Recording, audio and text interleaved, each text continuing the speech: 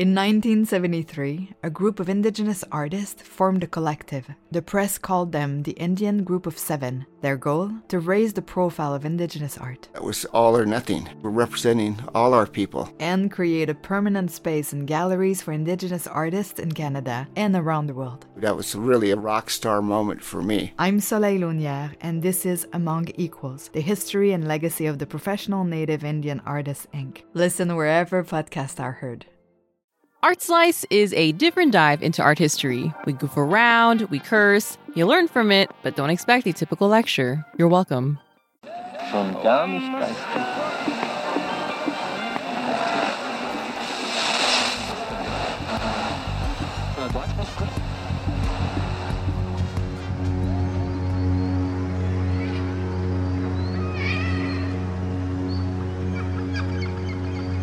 Standing on the beach in Cadiz, Goya replayed the moments of a rare, but increasingly less rare, good day. The smell of the ocean salts and seaweed filled his nostrils. Unending, glittering, and gray ocean filled his periphery. Smaller, crystalline waves crashed into the foreground, breaking into shards upon impact. A sound that was so unmistakable and so familiar landed silently, now lost in a vacuum. Turning his back to the sea, sand condenses and sinks moments before granules scatter beneath his steps, which gradually become solid as he heads towards the city, passing watchtowers turned silhouettes against a blistering pink skyline.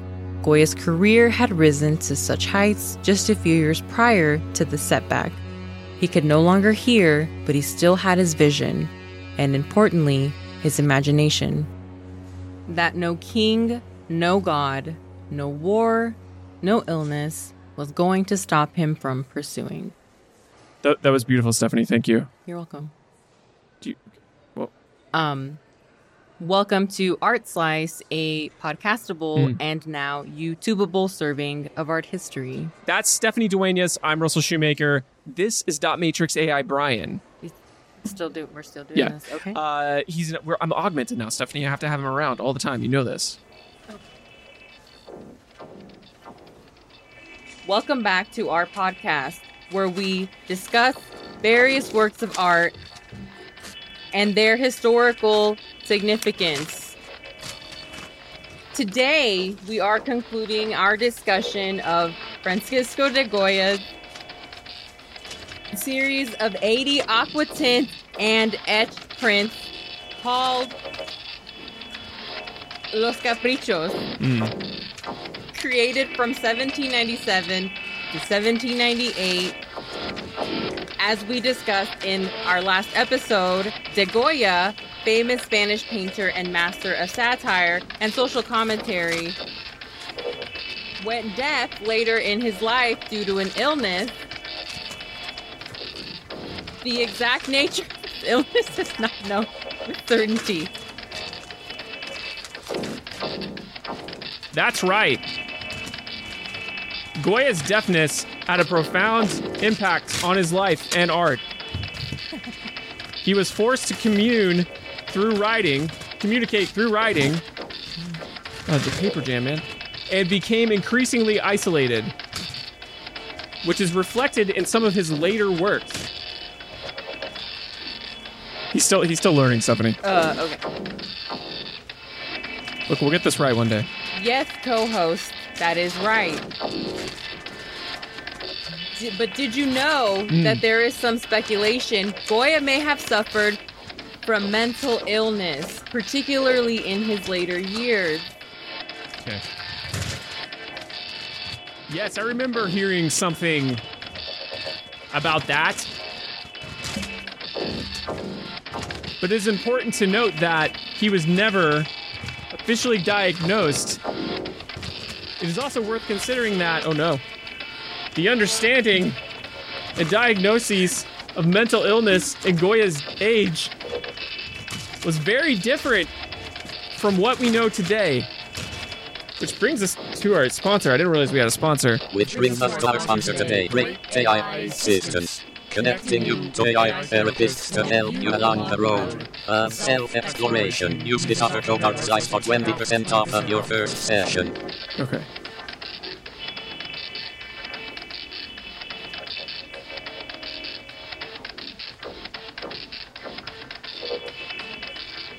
Despite these struggles, he continued to create some of his most powerful and innovative paintings, demonstrating remarkable resilience and creativity, and mastery of satire and social commentary. And that's all for us today. Thank you for listening. Join us next time as we discuss another work of art and its historical significance. Please consider joining our Patreon at patreon.com/artsize pod. That was weird, right? Yeah. Okay. Yeah. So maybe we should say a little more than that, if you're okay with that. Are you okay with that, Dot Matrix AI, Brian? Okay, thank you. Just be all ears if you have them. I think you do. There is a general reputation that comes along with Goya that's not at all holistic, and it really leans on assumptions. His life's account is varied and spotty, and there's not much of his personal writings remaining. So maybe historians are kind of filling in the cracks, or they just prefer the saucier, sexier narrative of the crazy deaf artist. I think they want that Van Gogh level of lore. Sorry, I said Van Gogh once, and I got chewed out on Is it TikTok or something. Yeah. Okay. It's like a Dracula. I want to look at Van Gogh. Yes. Sorry. Yeah. Sorry. So speaking of disturbing, Goya did make some very disturbing works. He was coming to terms with a new and sudden disability. Due to his position as a royal court painter, he had access to the absolute best treatments in the country, but nothing could bring his hearing back. At the very least, in the 18th century, this would make you anxious as fuck. Right. You can't just text someone, you gotta write it out. This is the analog era. Okay. Doctors have recently blown the dust off of the old Goya files, ruling out infections like meningitis, which have entirely different onsets and which he wouldn't have likely survived. They ruled out lead poisoning, and they think a rare autoimmune disorder might have been the culprit. It shares a lot of symptoms with Tay-Sachs syndrome, which could clear up on its own within several years, and it fits the timeline of Goya's slow recovery. Either way, the illness took his hearing permanently. Goya had to learn how to sign, and recently, very recently, they have realized that what they thought to be some basic hand-study etchings were actually him depicting finger spelling like Martin Wong. Throwback to our second episode as well as a recent Patreon episode. He even etched the little motion lines for the finger spelling. Trying to do a couple of these. Yeah. This one's tough. Okay. I don't know what this is exactly. This one's easy. I know this one. No. Anyway. So, did he go mad? No. He actually is described as having bursts of creativity even during his slow recovery. Did Goya's work get all weird, dark, and depressive? See. But his disability is only one small part of the equation. His environment was also key. Goya had been witnessing this developing storm. Spain is this collapsing world power, but we have a savior, and he's hip, he's cool, he's enlightened, King Carlos III, who shifted the country away from its perceived Euro-billiness, away from the control of the Roman Catholic Church, and into the age of the Enlightenment. Goya, who was pro-Enlightenment, saw this as a step in the right direction, but importantly, only a step. Right, but there was a clash because we also have a rejection of these imported ideas he brought with him, which the Spanish people, the Majos, saw as reeking of highfalutin Frenchness. They were the opposite of the Spock-like Enlightenment. They embraced the messy, sticky humanness, right? And it's important to note the upper classes were the ones who embraced the shift towards the Enlightenment, at least on paper, right? The changes were so slow that they actually did very little to change the everyday lives of the Majos. Also, hang in there, listeners, most Spaniards were still Catholic, and even though King Carlos III did his best to reduce the RC Square's influence, they were still holding onto the power over people's minds. So this is a messy soap opera of superpowers flexing their slowly deflating muscles on daytime television, kind of like, or those like floaty things, the little clear nipple things that you had to blow into. It wasn't Remember a those? nipple. You had to blow. Well, they're nipple shaped. No, they're not. They're blowing whatever last grasp of air that they have, any last grasp of life that they had into those clear nipples. Okay, well, there is something left to deflate because in 1789, he's hip, he's cool, he's enlightened. Carlos III is now R.I.P. Ugh. He died. Yeah. He dies. And oopsies, he didn't install a democracy, so his not at all cool, not at all hip, not at all enlightened, and not at all interested in becoming a king, son Carlos IV, becomes King Carlos IV. Right. Basically, he liked to hunt. He liked hunting and admiring Pelele on those tapestry walls ever since he was a child, because he grew up with Pelele. Okay. He comes out during his awakening, Stephanie, his hormonal awakening, let's say. His spring awakening. Yeah, and his spring awakening, yes. His rites of spring. He likes how free he is. Nobody's telling him what to do. Yeah, exactly. He can just bounce around. He's just bouncing. His whole life was restriction. Right. But then there's Pelele on those walls. There he is. He did allow his not-so-enlightened wife and her not-so-enlightened and not-so-secret lover to call the shots. Okay. So he was off the hook, right? Because he wanted to go hunting. Yeah, by out hunting, you mean he's bouncing on a makeshift trampoline in the forest with his true love, El Pelele. Holding his straw body. Okay. So soft. It's very giving. It's kind of supportive, still. Like you could rest your head upon his chest. And the king's men are just kind of like they're holding the trampoline, the makeshift trampoline, but they're also like, they're averting their gaze. They don't want to get into it. They're just like, it's weird. So anyway, while all this is happening, France, their enlightened neighborinos, will execute King Carlos IV's bourbon cousin, Louis XVI. Is he the one with two assholes? No. The one who had a second asshole. That was his grandpa. Okay, just want to make sure. Obviously, so one grandpa. asshole, Louis XIV, hopefully, we think. And all the powers that still remain. Uni asshole. regular amount of assholes, Louis XIV. And the powers that still remained in France will twist that revolutionary Enlightenment energy that was so good for the French people into a hyper-nationalistic Napoleon complex. See what I did there? I did. Yeah. He had a fistula. Okay, we're not just being randy here. He had a fistula. He had a fistula, he had surgery, then he ended up with two assholes. Okay. While nothing has happened yet, there is definite tension seeping in from the French border at this point. So when Goya does eventually recover to the point that he can resume his work as a royal court painter, he enters with an entirely new perspective. There's a shift in his beliefs. All that satirizing and social commentarying that has been percolating is about to boil over. Adios, Spanish Norman Rockwell. Finally, we welcome the dark Gary Larson.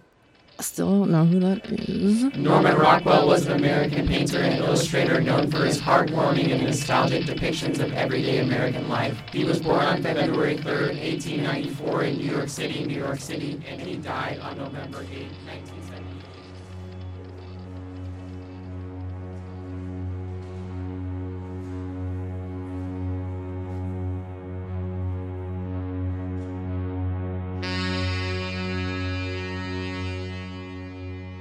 This time of recovery was a wake-up call for Goya, enlightened, forward-thinking, and very recently considered one of Spain's greatest painters. But then his own body and mind betray him. When he did pick up paintbrushes again, he made much smaller works with finally a noticeable shift towards the critical. These were the dark side of his royal tapestries and portraits, the dark Gary Larson. And not just in content, but also actually in tone. Those tapestries, they were bright and colorful. These works are smaller and dark and lower in contrast. We're talking way more ominous than even Caravaggio, whose figures were always illuminated in warm spotlights. And importantly, unlike his past work, these were not commissions, right, that we know of. He felt compelled to make these. They're also super direct. Like, he hasn't quite melded the critical with the satirical yet, but he's going to figure it out a few years later, to the point that it went undetected in his first major royal commission post-recovery. The infamous portrait of La Familia de Carlos IV. i.e. King Carlos IV's Familia. Familia. Familia. I don't know. Okay. A lot of historians over the decades have commented on the starkness with which Goya painted the royal family. Some going... listeners, a little peek behind the screen. Stephanie accidentally said, some going as far as to say, just a second ago, so we had to rewind it. Se llaman giggles, okay? We have los giggles, okay. Some going as far as to say this is intentional on Goya's part, which just isn't the case at all. No. Goya would have been in some deep shit if he had done that. But they're right to say there is no grandeur here. The family looks painfully human. Other than the gold and diamond encrusted clothing that they, Right. I guess, waddle around in, trying not to cut themselves on. It's kind of like Arrested Development, right? Like, they're wealthy, but esa familia gives dysfunctional, which is not the kind of king treatment that one would expect. Goya is painting them as they are. Grams doesn't have her large birthmark painted out. King Carlos IV is not very kingly. He is not the focal point. He's doing that slightly bug-eyed thing people do when they're not really there, like they're lost in thought, their brain is elsewhere. He's thinking about, let's be honest, he's longing for Pelele. And there is this creeping shadow spilling in, partially covering the future king, and giant asshole, but one asshole, 37, which is just amazing. Like, it's a strange choice. What Goya might have gotten away with, though, is cloaked within the shadowy background. It's a painting within a painting, veiled in thin layers of that dark oil paint. It's a painting of Lot and his daughters. For those of you who don't know the story, godly man Lot escapes God's total destruction of Sodom with his family of disobedient ladies. Yeah, he's remodeling Sodom, okay? He wants less gays, he wants more obedient women, and he wants an open space floor plan. So Lot first offers his virgin daughters up to these sinners, but they don't want no ladies. And then Lot's good daughter, who has no name, is eaten alive by bees. Like you are. But It's my girl. I don't know if you can do that. Anyway. Talking about my girl. My girl. Lot's disobedient wife, also given no name, is turned into a big pile of salt. Hopefully a smoked Himalayan. Ooh. Something nice. The last two daughters standing, also nameless, they get baby fever from all of this death and destruction. They're so overtaken with this apocalyptic baby fever that they decide to get their elderly father, Lot, blackout drunk. Okay. And they both conceive a child, immediately spawning these incestuous nations. Right. Yeah, he's old. He's very old in the Bible. He's not going to have the stamina to get two of his daughters, let alone one of his daughters, pregnant, I would think. That's how you know this is some old man's, like, dirty, erotic scroll fic that they just found in some cave, some dirty cave, some sticky cave. Oh, God. Okay. And decided to put it in Genesis. Goya, in all his Momus troll glory, is pointing out the incestuous and dysfunctional nature of monarchies. Right. Another big step for Goya were... My favorite paintings by Goya, so by far. Right. They are a series of works that were either purchased shortly after their creation or, and the details are fuzzy, they may have been directly commissioned by the Duchess of Osuna of Bejeweled Gata Nipple dress fame. I told you she had a taboo side. Yeah, taboo. The Duchess hung these in her country palace named El Capricho. Ooh, like Los Caprichos. That is likely no accident. These would have been completed right before Goya began Los Caprichos. Of the 6 works, we could only find 4. There is a grainy black and white photo of the 5th floating around the internet, which means, you know, number 5 and number 6 are, like, stored away in some fail son's, like, country palace wine cellar. The 4 we do have are doozies, and they deserve a bit of a trigger warning. Okay. All right. But honestly, so does all of Los Caprichos. Yeah, pretty much every image of Los Caprichos. So if you're not into gruesome, ghoulisome imagery, now is the time to skedaddle. Sure. Get on out of here. Skedaddle. Skedaddle. The remaining... Get! The remaining paintings, and we're only going to talk about 3 of them, The Witch's Sabbath, The Spell, and Witches in Flight. They are all dated to around 1799. They are all oil and metal as fuck on canvas. These paintings were inspired by documented eyewitness accounts used in a Basque witch trial from 1610. Witches of all genders, blood-related or not, were alleged to have had sexual orgies with El Diablo, who manifested as a he-goat. No issues. Right. Go on. And as a fuel for, I guess, said orgy, everyone would feast on baby brains and baby blood. It sounds gross. It's a very effective nootropic. Listeners, if you find this to be gruesome, don't worry. I will be the first to admit that I am not convinced that any of this happened. Yeah, Goya is speaking in satire and analogy. As far as what allegedly transpired in the wilderness, I think accusers got carried away in a game of telephone, or maybe had some sus champiñones al ajillo. Even the Spanish Inquisition took a relatively light hand to witches who confessed to the allegations. And out of the 7,000 accused from this trial, only 11 were ever sentenced to death. It's 8 less than the Salem witch trials. Okay.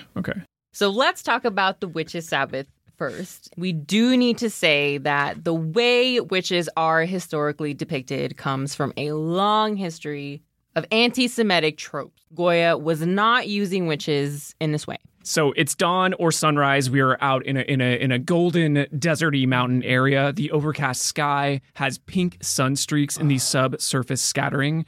Bats are flying in from the distance, late to the orgy, but they get kind of like an aerial view, of what's going on. They get to see where they want to land exactly. They get to see the hot spots. Oh my God. Okay.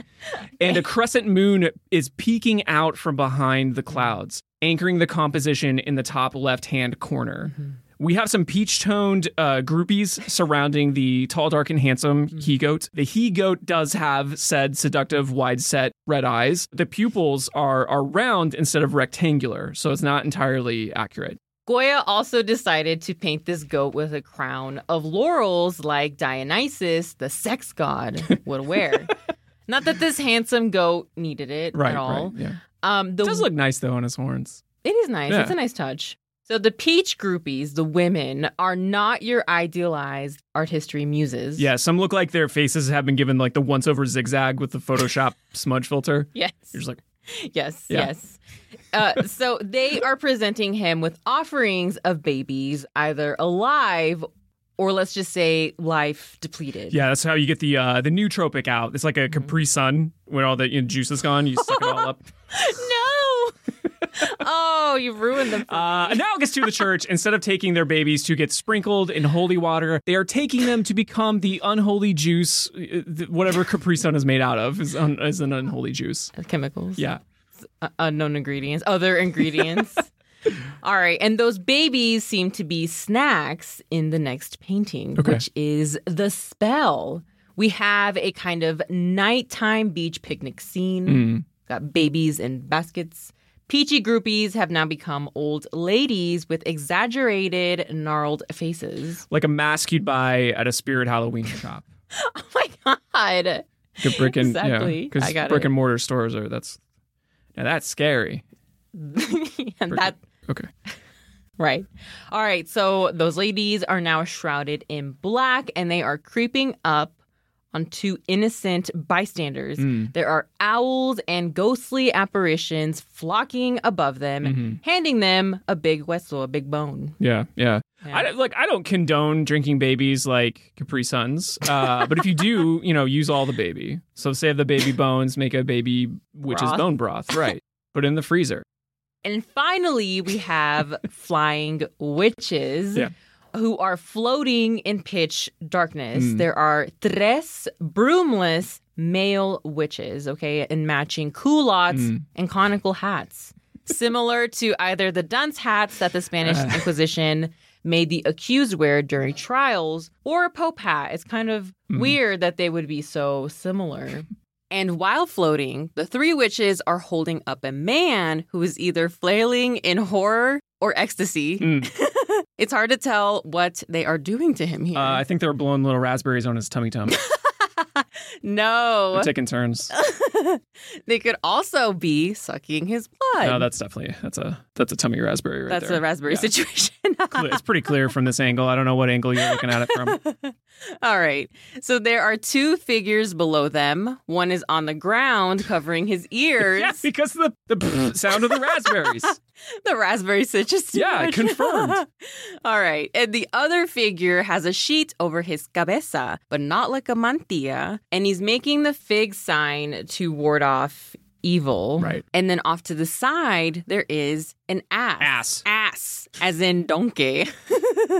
Which we will see plenty of ass in the other painting from the series, The Bewitched Man, and we see even more in Los Caprichos. It kind of becomes a favorite animal of Goya's. Yeah, Goya was an ass man. And while this imagery is weirdly dark and comical, you can feel Goya finally exhale here. He seems excited to be making these in a way that's just different from his past work. The paint just kind of has that locked-in, obsessive rhythm to it. Yeah, they look timeless, as fresh as something painted today in both the subject and how he is handling the paint. In the sexy goat man painting with the horseshoe smile, there is this simple Payne's gray brushstroke over a glowing pastel moon, which is something we can go out and see in any night sky, so it doesn't seem like a big deal. But it shows this understanding that Goya had of complex storytelling just through brush marks and color. The gaggle of peach-colored witches, for example, are just peach enough to glow in that moonlight without overpowering or blending in with the golden sand. And they don't have descriptive faces because they're not a focal point. Instead of painting this to look ultra realistic, he went for that uncanny mood. I was repulsed by these paintings at first because they are gruesome. Yeah. But the luscious paint and the mesmerizing brushwork are just too good. Yeah. I mean, it oscillates between grotesque and beautiful, like heavy and light. There's so much going on in here. He let the underpainting shine through with wispy reddish pink traces of a sunrise behind cool silvery clouds. Ooh. It made me think of Marston Hartley's nighttime beach paintings. Oh, yeah. No, totally. Painted over 100 years later, where red beams through cartoonish clouds over crests of waves. So you might be wondering, listeners, why the hell would a duchess want these weird-ass paintings in her summer palace, right? Especially the dog one that we didn't talk about. Woof. Oh my God. What is going on there? Pluto will never look the same again to you. All right, so the Duchess, though, she was hip, she was cool, she was subversive. Okay. She supported social reforms, and she was obviously a patron of the arts. But she also had a saucier side. She openly had other lovers, and she even had male escorts take her out and about on the town. And to top it all off, she dressed up like a Maha, just like we discussed in our Maha episode, which was all controversial to say the least. She was someone that could have easily been accused of witchcraft-like behavior, so she understood the ridiculousness of these paintings and their political undertones, possibly seeing a bit of herself in the misunderstood and misaligned.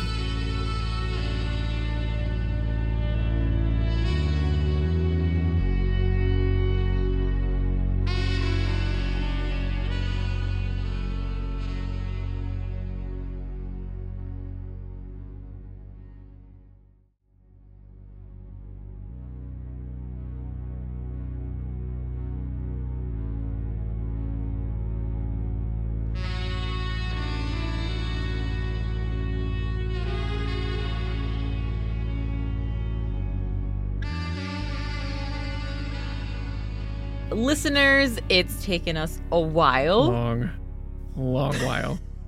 But we are here. We have arrived at Los Caprichos, a massive collection of 80 highly detailed prints which Goya made using aqua tint. No. Oh my God, I forgot about them. No. We're doing video. No. Remember? Using aqua tint and etching between 1797 and 1798 and published it as an album in 1799. Since there are so many prints, all loaded with meaning and crammed into roughly 8 by 6 inch compositions, we do not want this to turn into a whole season of Goya. So we're going to talk about the prints we think best speak to the reoccurring themes. And we encourage you, dear ear buddies, to take a long look at them, all of them, over at artslicepod.com. Los Caprichos can be easy to get at face value. Similar to those Japanese ukiyo-e ghost stories we covered in episode 18. They're spooky. They're funny. They're alluring. Yeah. They're folksy. They're also almost like a cheesy Halloween movie containing dark, terrible truths within it. Right. Like I've been saying this entire time. I'm sorry if you're sick of hearing it. A darker version of Gary Larson, the darkest strips within the Gary Larson-averse. It's all meant to speak to the upper classes who were Enlightenment hip, and some of Goya's little mahomies, the regular Spanish people. Goya intended to sell these as prints, basically a book. He took out an ad in the local paper, and he described them as a collection of prints of capricious subjects. A little wink to the razzing his subjects were about to receive. Okay.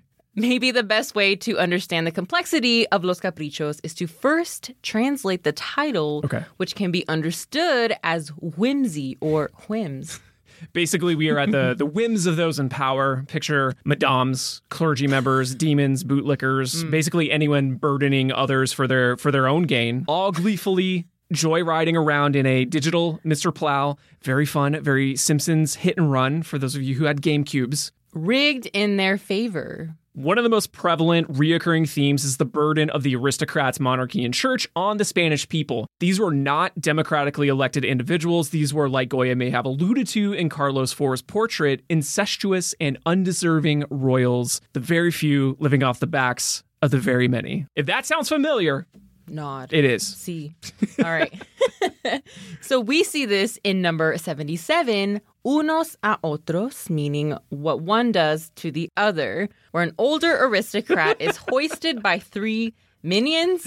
Yeah, they're NPCs. Yeah. They're... I don't know what that is. They're leaping ahead of a child in wearing... the kid, this NPC kid, is dressed as a little bug peanut. The aristocrat is on stilts, I guess, with a skull. He has a skull face for some reason, a scully face.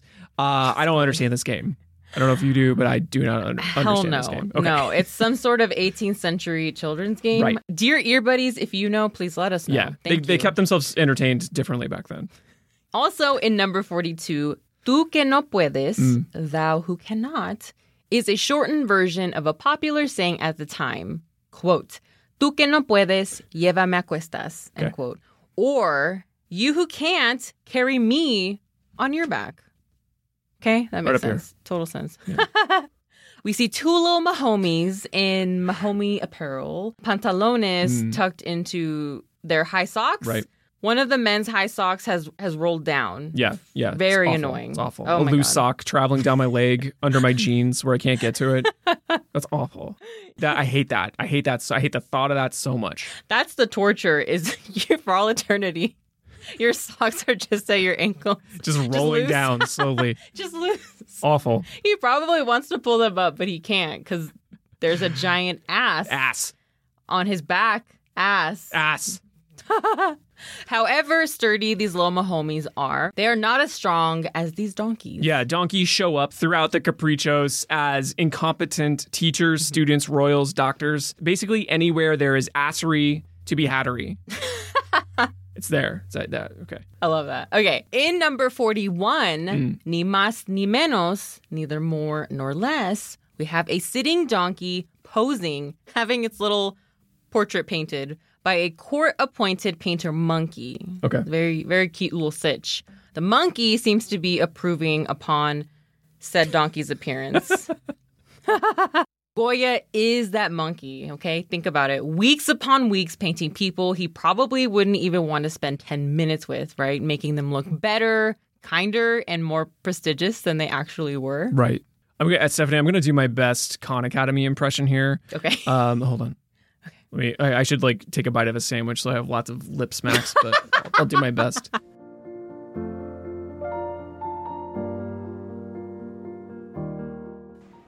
We, the viewer, are watching in real time as legendary Spanish painter Francisco Goya, seen here depicted as a common household monkey, is being radicalized while staring into the vast emptiness of this royal donkey's drool-covered maw. Sorry, Khan Academy, you are a useful resource. Okay, well, obviously Goya is speaking to the inequality that this privilege creates, and he's going even further and is saying that even with all this privilege, they're doing nothing with it. They're just undisciplined layabouts with like oatmeal for brains for cerebellums, and their brains are making kind of like that wee wee sound in the cartoons. I guess it's more of a me sound. Yeah. End quote. That's what he says. End quote. That's a Prado translation. That's a rough translation. Right. But yes. Blissfully ignorant. Asses to asses. Butts to butts. From asses. Asses. Okay. So from asses as in donkeys to asses as in asses. As like in asses. Actual ass. Yeah. This particular capricho was included in the fantastic art, data, and surrealism show that changed Dorothea Tanning's life back in episode 23, which is number 26, Ya tienen asiento. Now they are sitting well. We have two young women, young majas, not aristocrats, and they are depicted as women, not as donkeys, not as donkeys. And they're having a seat. And by seat, we mean that they have placed upside down chairs on their cabezas, on their heads. Kind of like Doja Cat that one time. Yeah. So their heads are covered in dresses which hang from said chair seats. Their heads peek out from the waistline, so it's a little makeshift mantilla. Mantilla. Right? Mantilla. Okay. Mantilla. So basically everything here is ass backwards. So this is all a Spanish play on words. Okay. The word asiento can translate to both chair and sense. An ass. Asiento. Good job. Yeah. That's great. So sense is in common sense, while the saying sentar la cabeza translates to seat one's head. It means to acquire some sense and moderation. So all of this suggests that these young ladies are thinking with their asses. Their asses, yeah. So this is some like Stewie Griffin level humor. Oh, yeah. He's smug and in the back with his friend Brian, hanging out. His dog friend Brian, hanging out, being smug. You know a lot about that. I'm a baby. Okay. You sound kind of like him, actually, a little bit. Ugh. All right. So I got a weird head. I'm a baby. Football head. Yeah. Okay. I'm a baby and I look like Hey Arnold. I have a dog friend who say ring-a-ding-ding. And while one of these ladies is giving yoga eyes and smile, the other one seems to be sitting bare ass on some sort of stoop or box. Right. If it was a box, that shit would have been Splinter Central. Okay. Ouch. Well, I mean, I think they probably sanded things. Either way, yuck. Okay, so behind them, because they're not alone in this composition, behind them there are onlookers that are just laughing their asses off at their fashion choices. Right. They're not wearing it right. Correct. That's why they think it's funny. Stupid. Yeah. Wearing their skirts different. Look at them. They can't get through that nice Spanish doorway with the chair on top of their heads. Idiots. Yeah. Yes, correct. Us Mahomies and Stewie and the dog Brian think this is stupid. This is below our sensibilities. Yes. Okay. Alrighty. So Brian, sing me that delightful tune again. Okay. See, he's like one of the Rat Pack. Brian is the dog. Spanish historians have suggested that many of the characters in Los Caprichos are very specific caricatures of important figures of the day, like folks that he would want to criticize, right? And in number 29, Esto sí que es leer. That is certainly being able to read. We have a duke famous for reading while getting his hair done, just how he likes it. Just how he likes it. He's not a donkey this time, but he does have a giant head, Big like the cabeza. witch from Spirited Away, like the witch from Spirited Away. Yes. Oh my. So there are many interpretations of Goya's meanings here, but for me, there is this clear contrast between societal orders here and how they are tethered to the actions of one another. The two lower-class laborers are hidden, just barely visible in the shadows. They are fanning over this miraculous man-duke, this duke man. Duke. Who, like poop? Yeah, because he's a shitty person. Stewie's back again, y'all. Okay. Who is fully illuminated in the light. One is styling his hair. The other is either cleaning his shoes or rubbing his feet as they clean him up to aristocratic standards to help him make sure he retains his membership to the golf club or whatever. Whatever Dookie is reading here is likely going to impact the lives of these workers. And by the way he seems completely oblivious to their existence, signals that it's not going to be for their benefit. Another work selected for the fantastic art, data, and surrealism show is numero 50, Los Chinchillas, or the Chinchillas. Chinchillas. Yes, but we are sans chinchillas here, unfortunately. That was just Goya referencing a popular play of a similar theme. Okay. Instead, we have a return of donkeys, kind of.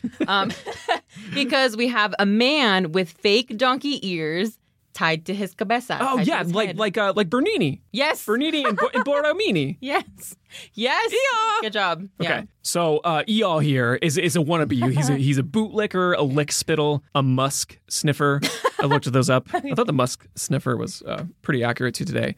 So if he was a real royal, he would have actual donkey ears. If he buckles down and works hard, Stephanie, he could grow some ears. Right. He could grow those ears for real. That fake-ass poser is feeding a man in a straitjacket with a spoon. And by fed, I mean he's violently jamming spoons into open bocas, into open mouths. Right. The spoon looks empty, though. So my theory is he's scooping out that brain juice, Stephanie, that delicious tamale.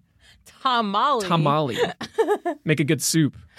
A lot of brain juices in this one. So whatever this fake donkey is feeding them or taking from their brains, it's sending them into a slumber because another man, presumably just fed or brain scooped, Capri Sun, is found slumped down at the bottom of the composition, mouth agape, eyes shut. Right. Both men have their heads clamped with some sort of padlock device. One has a sword, the other a rosary, and there's a coat of arms embroidered on said straight jackets. There is this willing deception going on here, like their ears and brains, whatever they are supposed to be, they're padlocked, right? But their eyes are closed willingly. Their eyes are not padlocked. They're not blindfolded. They're walking to this false donkey man, with their mouths open. They either want so much for the worldview they favor to suit them, or they realize they have no power to change the world they live in, so they close their eyes, they open their mouths, and they take their medicine / give their delicious tamale away. On that note, this theme of willing deception, of pretending, also shows up in his many, many prints on either marriage or prostitution and the parallels between the two, right? Especially in the transactional or arranged marriage, which was a common practice in Spain. King Carlos III had passed some laws to protect women, children, and prostitutes, but it wasn't enough. Goya, being an 18th century hombre, could have been team sex work is bad. So people who do sex work are capricious. Yeah, some low-hanging fruit, some low critical hanging fruit. I find these prints to be balanced, okay? He acknowledges that women didn't have very many options when it came to earning a living. And his focus is instead the question of who is benefiting from your body. In Capricho número 2, él sí pronuncian y la mano alargan al primero que llega. They say yes and give their hand to the first comer. We see a young woman in the midst of being wedded away. One of her arms is behind her back, and she is being led by some very old... like Crypt Keeper old. Like, no, old does not describe it. They are falling apart. Their bodies are falling apart. They live in a dungeon. Their bed is a coffin. They're that laugh. The old. Yeah, the laugh. Old. Yeah. So said Crypt Keeper is presumably part of her family. Right. Or her parent. But you know what? Love the one you're with, right? That doesn't make sense for a family, but choose your family. Correct. Even if that's a Crypt Keeper, do it. Do you. Embrace it. And the shadowy man in the shadows is taking her other mono, her hand. This must be the groom-to-be. The groom is older than her. Not quite a like spring-winter thing, but absolutely like a spring-fall thing. And he looks like the guy from the Arrow guy. From the Marvel movie? Yeah. The one without any superpowers and just arrows. Jeremy Renner? Sure. Jeremy Renner, sure. Why? He looks just like him. Look at him. Is it the nose and the white set eyes? It's the whole face situation. The whole face situation looks like Jeremy Renner. You know what? He's kind of a noble man. Okay. He shoots arrows, yeah. He saved... No. Well, maybe. So hold on. So he saved his nephew from a snowplow like back in January. Okay. He like jumped out of a car to like... No, you're thinking of a movie. No, it's real. He broke like 30 bones in his body or something. I think that's why I like faintly remember this. He thought he was the Arrow guy. He's like, I'm a super guy.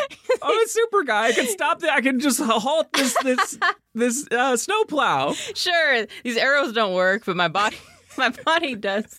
Wait, is he okay? I feel bad now. He's fine. Okay. He's learning how to walk again. Okay. So that's good.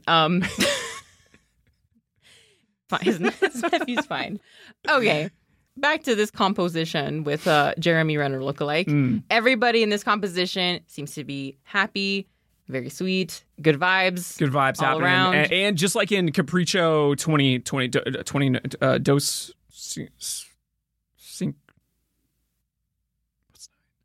Nueve. That's right. Nueve. That's right. Nueve. Okay. Yeah, it's not egg, 20 egg. 2 egg. Uevo. And just like in Capricho 29, he is using that aqua tint. No! Back it up. I have to stop. Back it up. I have to stop. The aqua tint to push value and illuminate this bride, okay? To accentuate her figure. So we get the idea Jeremy Renner here is making a transaction for her figure. There are peasants watching and they are shocked or they couldn't care less. They could be yawning too. It's like it's either a shock or a yawn. I can't tell. Picking their nose, like who fucking snacking, popcorn, peanut shells. Okay, so all right, but then you notice the bride, okay, she's not wearing one, but 2 masks, okay? The first one is your normal old standard mask, right? Covering the top half of your face. It's a very Adam West era Batman mask. But it's got the drawn on eyebrows, presumably. I love those. The second mask, though, is a grotesque, okay? It's hidden behind her head. Right. Okay, so it looks like a mask from El Entierro de la Sardina from part 1. Yeah. Yeah, so this suggests that this innocent bride-to-be is not so innocent.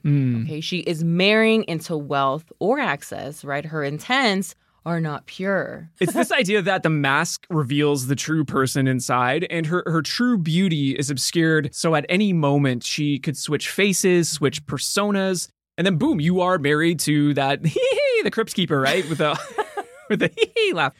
Number 14, Capricho number 14 has a similar theme, but the bride's family is not stoked at the arranged marriage, and they are clearly a poorer family who has no choice but to move up in life via, I guess, like a wealthy groom's dowry.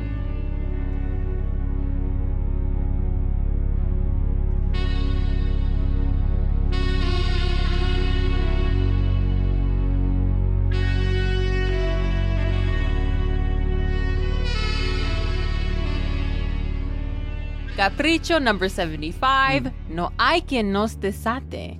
Can't anyone untie us? This is one of my favorites of the series, which is showing where any marriage, arranged or not, Could tied to your SO, tied to a tree with a gigantic but lovable doofusy owl perched atop of you both. Both you.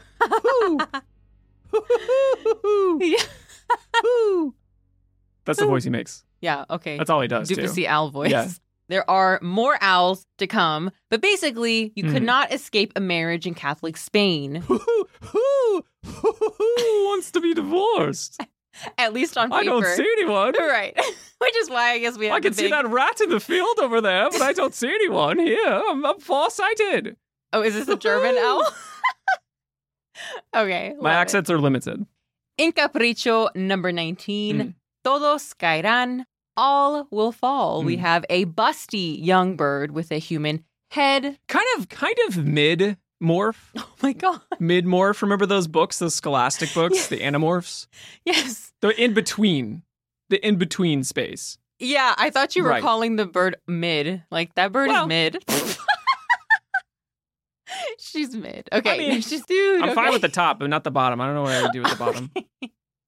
It seems like it scratched me a lot. It's an awkward look. Okay. Yeah. All right. So all of that is illuminated in those aqua tint values. No. Oh my God. No. Young busty ladybird is attracting not one groom, but many dude bird suitors, all flocking towards her. And the details here, listeners, are amazing. We have a dudamorph who's giving a little like one-up eyebrow, like side eye and she is rolling her eyes. She is mid-roll of eye, and she is mid-morph of body. And then we have a Tom DeLonge comb-over bird guy, kind of giving like a little smirky smile, you know? He knows how much he just made from Ticketmaster. And then we have a Civil War reenactor with some thick mutton chops.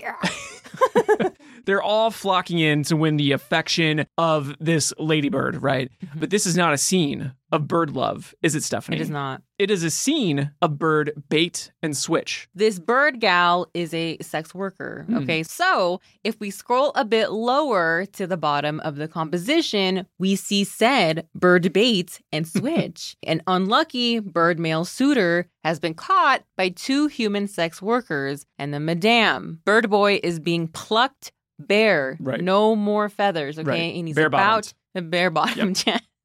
And he's about to be skewered. Ouchies. It's not a good day for Bird Boy. I would actually contest that he is possibly seeing a sex worker here. This could be a very good day for Bird Boy. This could be like what he saved up from his Christmas money for Bird Boy. This is exactly what he asked for. Can I have number 3 on the menu, please? Correct. That's good. Goya used this plucking not just to show a male suitor being plucked, like getting taken for his money, but he also used it to zoom out to the larger and more vicious cycle of who is benefiting the most from sex workers' bodies. And much like the arranged marriage scenes, there are winners and there are losers. Because Dos Caprichos later in Cuál la descañonan, How They Pluck Her, the young bosomy bird bait is once again illuminated in an otherwise dark composition. This time, she is being plucked and feasted upon. By catamorphs this time. They're all cats. Yes. Half cat. They are half, like right? they are mid. They're more like a traditional animorph situation. Okay. Okay. So yes, they are human-like cats representing the noble Spanish law enforcement. Nice. So one of the cats stands tall and proud of the work that he has accomplished, feasting upon the most vulnerable. And note who is not pictured here. The madame has also fleeced this lady birdamorph. It would be like so easy to make general moralizing statements, but Goya shows the systemic cycle that has led to these problems in the first place. Right. Capricho number 32, ¿Por qué fue sensible? Because she was susceptible, is less violent but more impactful. Okay, this ladybird has unamorphed. Yeah, she's unamorphed. Unamorphed. She's a human. She's fully human. Yes. She didn't get stuck as the in between. Oh, would have been worse though. Yeah.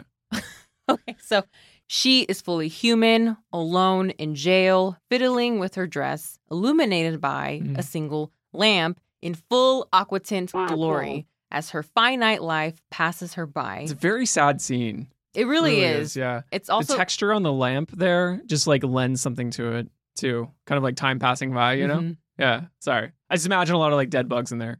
Well, it's also the most detailed part of the composition, I think, too. That's a good point. Which makes it stand out. It's also the most unique capricho because it's the only work that was not etched. It's all aqua tint. Oh, God. Meaning that there are no lines like in a typical drawing, just positive, negative, and positive shapes with that beautiful aqua tinted gradient. They are very hungry, yes, Stephanie. Yes, they are. They're very. I don't. Who are you calling? I'm calling our friends at Hello Print Friend, the experts on aqua tint. Okay, good.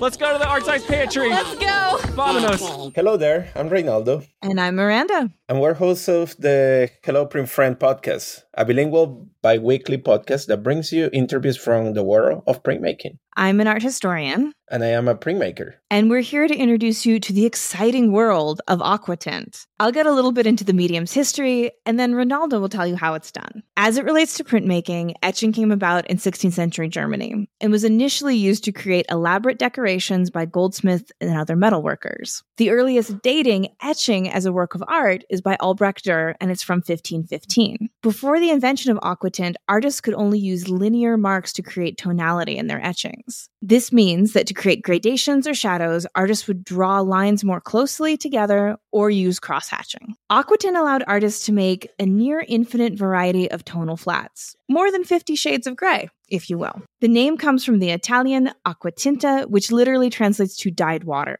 This is because the effect of the finished print reminded artists of the tones found in watercolor washes. While artists in the Low Countries were experimenting with various forms of aqua tint since 1650, it wasn't until the mid-19th century that the technique caught on and began to spread across Europe, from Sweden to France and beyond. Once color printing was developed, artists would create multi-plate etchings in which the tonal aqua tint plates were used to add color to the composition. Notable artists who expertly utilized aqua tint included Edouard Monet, Mary Cassatt, and of course, Francisco Goya. So that's a brief history of aqua tint. But how does it work? Ronaldo? The aqua tint is a way to develop tones as an alternative to the laborious process of mezzotint, where you use a rocker, make thousands of tiny holes in copper to create velvety tones, because who has time for that? This is one of those techniques I didn't learn in school. I had to follow books and make tons of mistakes to be able to teach it. Aqua tint always scared the crap out of me. So after my friend Lars Roeder came to town during Spokane Print Fest and showed me the ropes, I was able to finally make it work. So thanks, Lars. The trick is to protect the areas you want to keep lighter or white safe and strategically expose the ones that you want to make darker. Then you can see the aqua tint process as a cooking show recipe. You start by degreasing the plate using soy sauce and magnesium carbonate. Then you sprinkle this white dust called rosin. Make sure not to have it on clear plastic bags when you travel abroad. It might look a little bit suspicious. Once you spread it all over the plate uniformly, you will heat the plate, melting the dust. This is going to protect the plate. And once you put it into the acid, in a matter of seconds, the exposed areas will be bitten, and you will have little deposits for the ink to stay. The longer that you leave it in, the darker it gets. Just be careful not to leave it swimming for too long. You can continue using stop out, which can be acrylic or a mix of rosin with alcohol, which you can apply with a brush in the areas that you want to stop getting darker. Little by little, like a reductive process, you will block areas until you get the desired darks in your piece. Once you're done creating your tones, you can clean the stop out with mineral spirits. Then you can push ink into the plate, wipe the excess with a cheesecloth-like tarlatan, put it into the press and print it. If you find playing with rosin too complicated, you can always do the ghetto version of it, using a chew box and spray paint. Place your box on the side with the opening towards you. Place your plate inside the box at a 75-degree angle. Spray the plate uniformly, avoiding putting too much. You will know when you put too much. Once it dries, you can follow the previous steps of using selective stop out and placing the plate in the acid bath. This is one process that requires a lot of finesse, and is dependent on variables such as having the strong acid and timing. Frustration will be your best friend. So, good luck. Stephanie, Russell. Our little Pantry Mom babies have been satiated once again, thanks mostly to Hello Print Friends. Pretty much. And basically takeout. But you know what? Sometimes you're busy and you got to get takeout. Offer code ArtSlicePod at Hello Print Friends. No. That's not a thing. Okay. No. Thank you. Thank you. Go follow them and listen to their podcast. Real talk, I love their content. Yeah, Blows my fun. mind. Yeah. All right. Profit, but spelled like profit. Goya saved his most cutting criticisms for the worst societal ill. In number 53, Que pico de oro, what's a golden beak? We see a clergy community clasping their hands. Socketing their jaws in holy awe. Holy awe, yes. From the words spoken by their anointed speaker, a literal parrot. Literal, yeah. Parroting and perpetuating a seminary message. And just several prints earlier in Capricho number 46, Corrección, correction, we see the composition flipped, with members gathering and clasping their hands, readying their notebooks, ready to record the holy words of their own speaker. The congregation here is a mixture of winged goblins, witches, noble devils, but they're all kind of dressed in their Sunday finest. They're looking good. Their fit's good.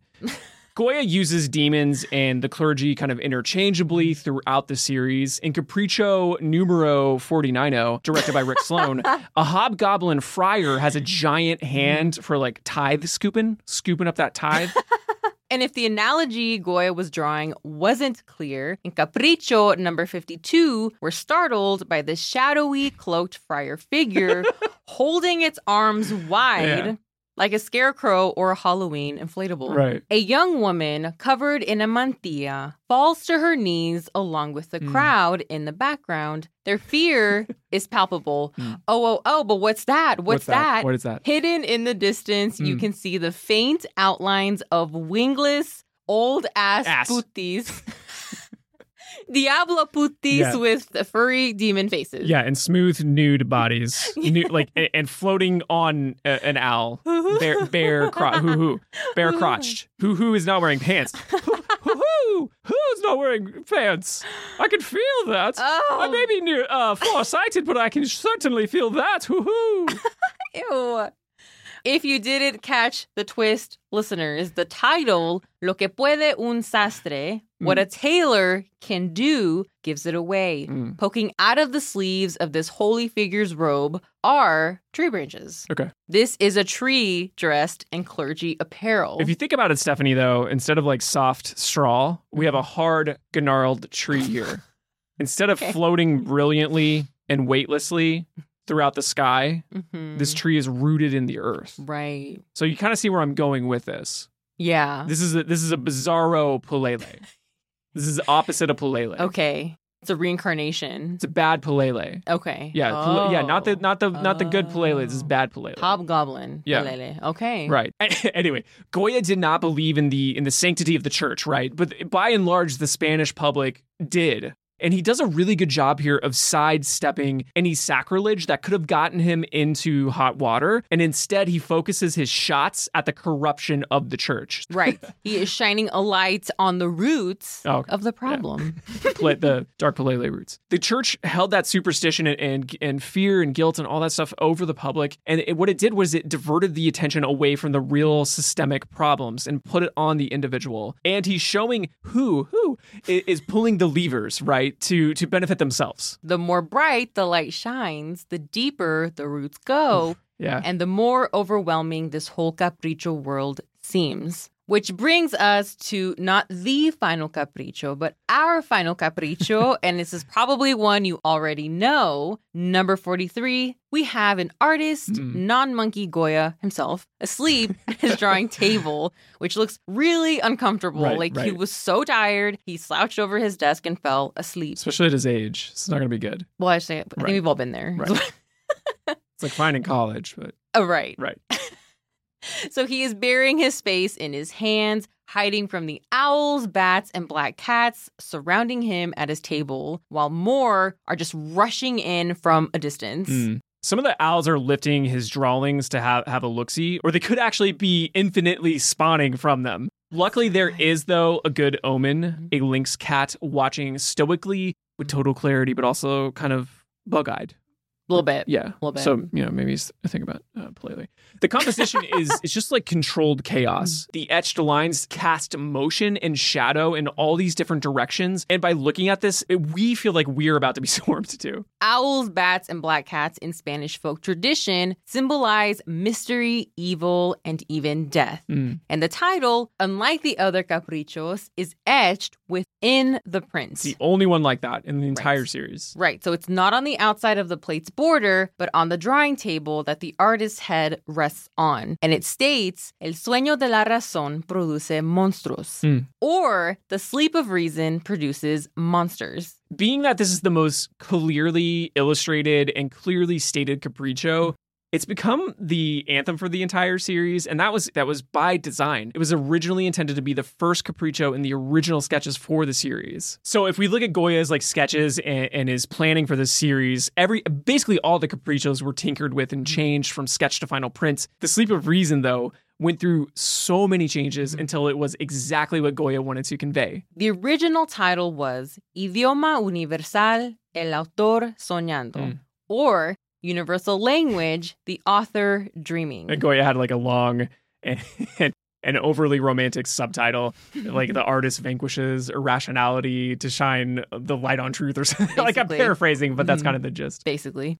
Most of the Caprichos were initially labeled sueño or dream, but the dreams themselves are not necessarily literal. And they could be an analogy that he borrowed from his favorite Enlightenment hip periodical, El Diario de Madrid. Oh, yeah. Okay, is the same journal that he placed his first and only advertisement for Los Caprichos. And he also placed a personal asking for the return of his lost golden snuff box. Oh, sad. His snooze box. Snooze box. Remember snooze? Okay.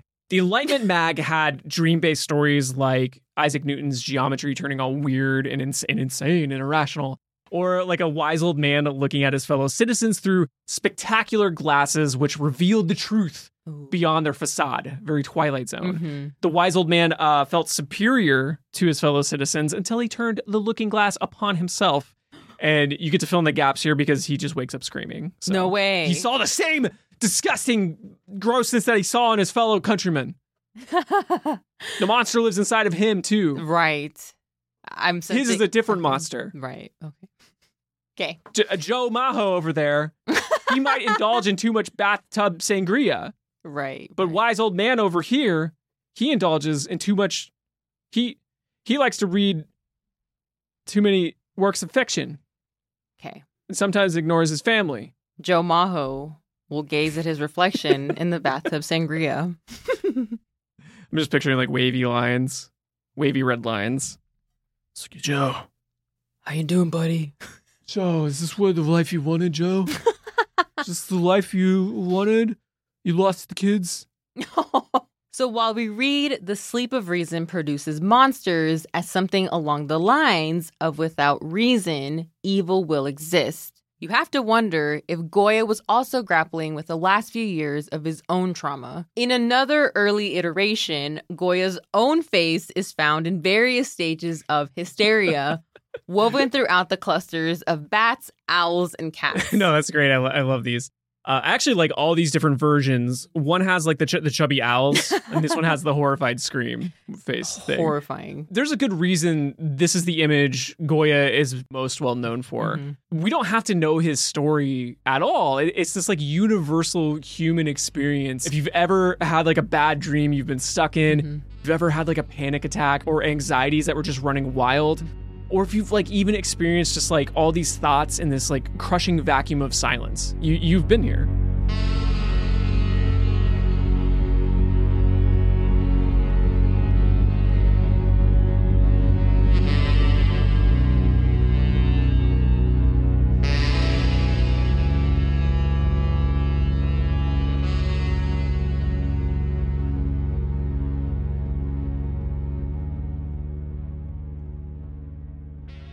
Stephanie, we're here. We're at the Art Slice Museum. Okay, but on top of the Art Slice Hilltop, surrounded by the Candy and Condom Moat.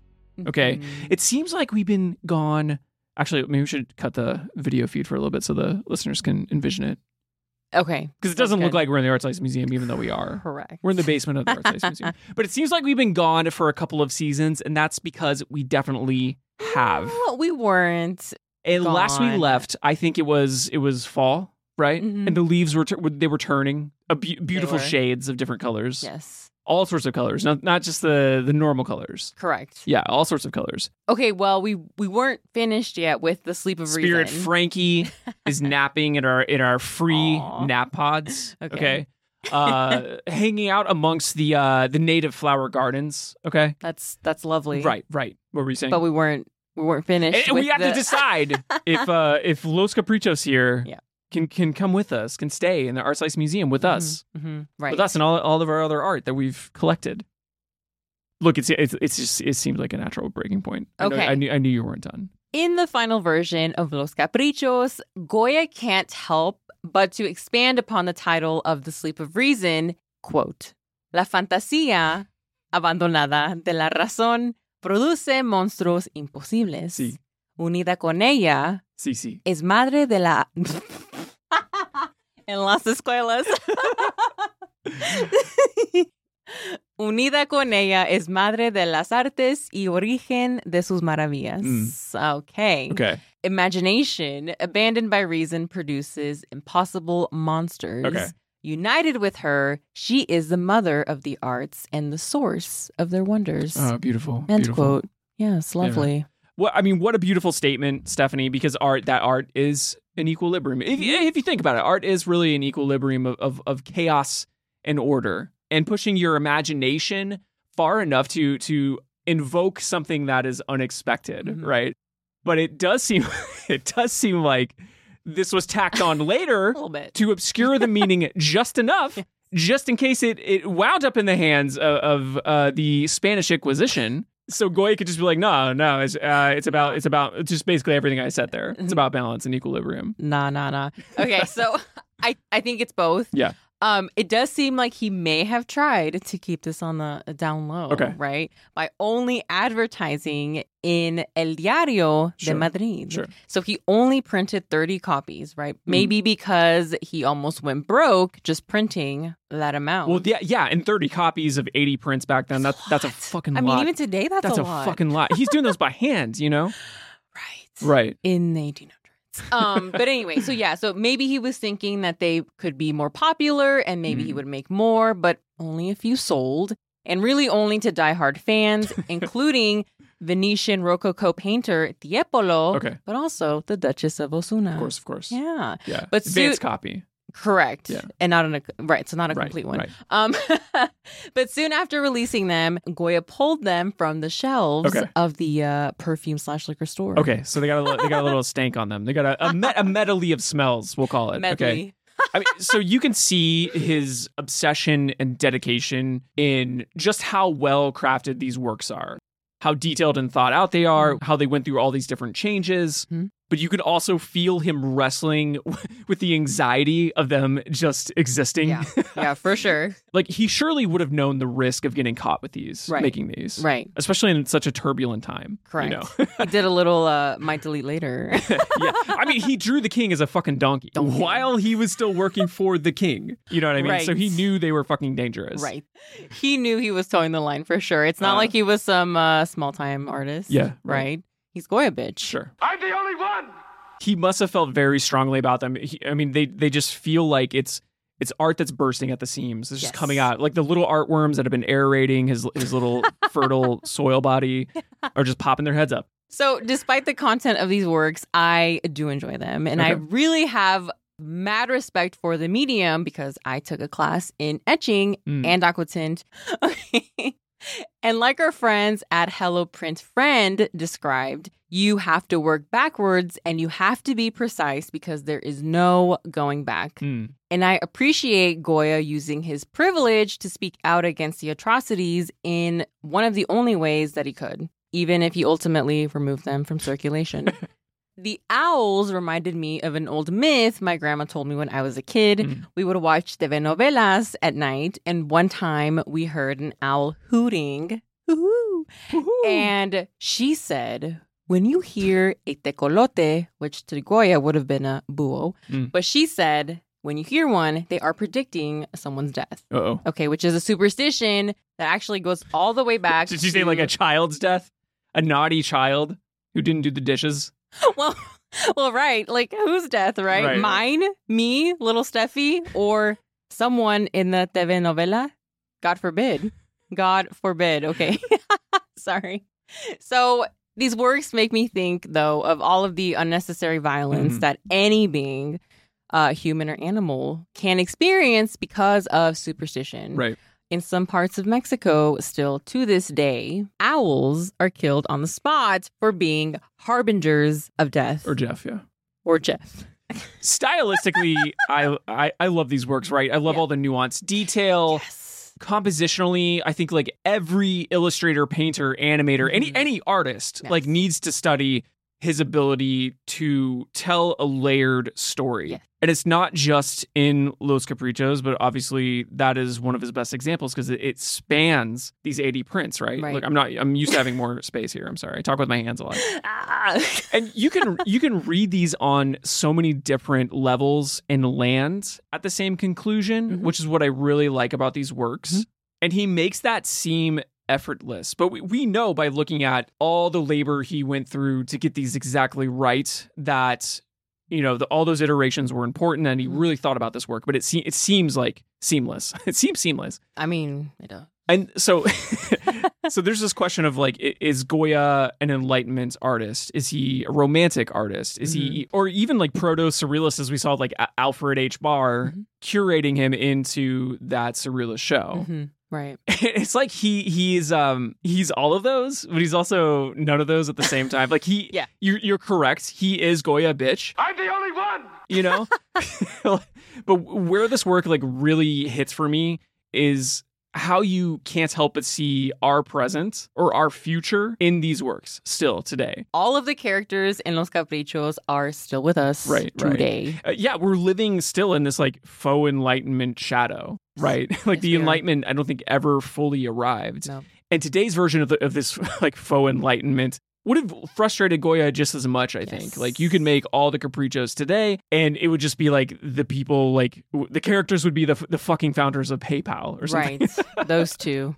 I mean, there are think pieces out there right now literally claiming that we can trade in our authority to reason to artificial intelligence. Like AI, mind you, is like the golden parrot in those Caprichos, right? It's a golden parrot code. Monks are admiring the words of a parrot preaching from a pulpit. Created by human hands. It is not artificial or intelligent. It was made with real life contracts. It's held on servers in physical digital warehouses with data created by human labor or by scanning like places that are already incredibly biased, like corporate funded think pieces or just like not representative of the population at all, because like the people that are on the internet are mostly white. And those are the circles that we're pulling that information from. Don't get me wrong, like AI could be really incredible, but it's not being used in that way. The same way the Enlightenment was not used in a way that would actually benefit the people. Right. So say what you will about like the lower class Eurobilly Mahos, but they at least questioned what iteration of the Enlightenment they were given because they didn't ask for it. Right. Much like we did not ask for AI to steal our artwork, you know? They questioned what the intent was truly and who was benefiting from it. In their case, Godoy or whatever his face was. So I think Goya, you know, it almost seems like at times I'm like, I wish he would have taken a lighter hand to the Spanish people. But he did show that the structure was dysfunctional. Right. And the structure was the reason for it. This iteration of the Enlightenment was doomed because perpetuated by kings and duchesses, you know, would have always bent upwards anyway. You know, it always would have gone back to the people in power because in order for true change to happen, people have to give up their power, and they're not going to. No. Even if they believe in this system. Goya's living in a time where Spain is on the verge of getting even worse, and you can feel that panic in these works. What was about to happen to Spain would even affect it like for generations. Like its instability would be the reason that Varro fled Spain and why Picasso created Guernica. Well said. And we actually have a lot more to say about this, but we cut it down. So we will actually have a wrap-up episode on our Patreon very, very soon. Patreon.com/ArtSlicePod. Right. But Stephanie, so we finally have to decide, are we introducing Los Caprichos to the Art Slice Museum? Art and a significant work of Francisco Goya's over. It is widely considered to be one of the greatest works of art of the 18th century and continues to be widely studied and admired today. As a result, many museums around the world have included Los Caprichos in their collections. The series' place in art history as well as its cultural and historical significance make it a valuable addition to any museum collection. It is important to note that the decision to include a work of art in a museum collection is ultimately determined by the curatorial team and their interpretation.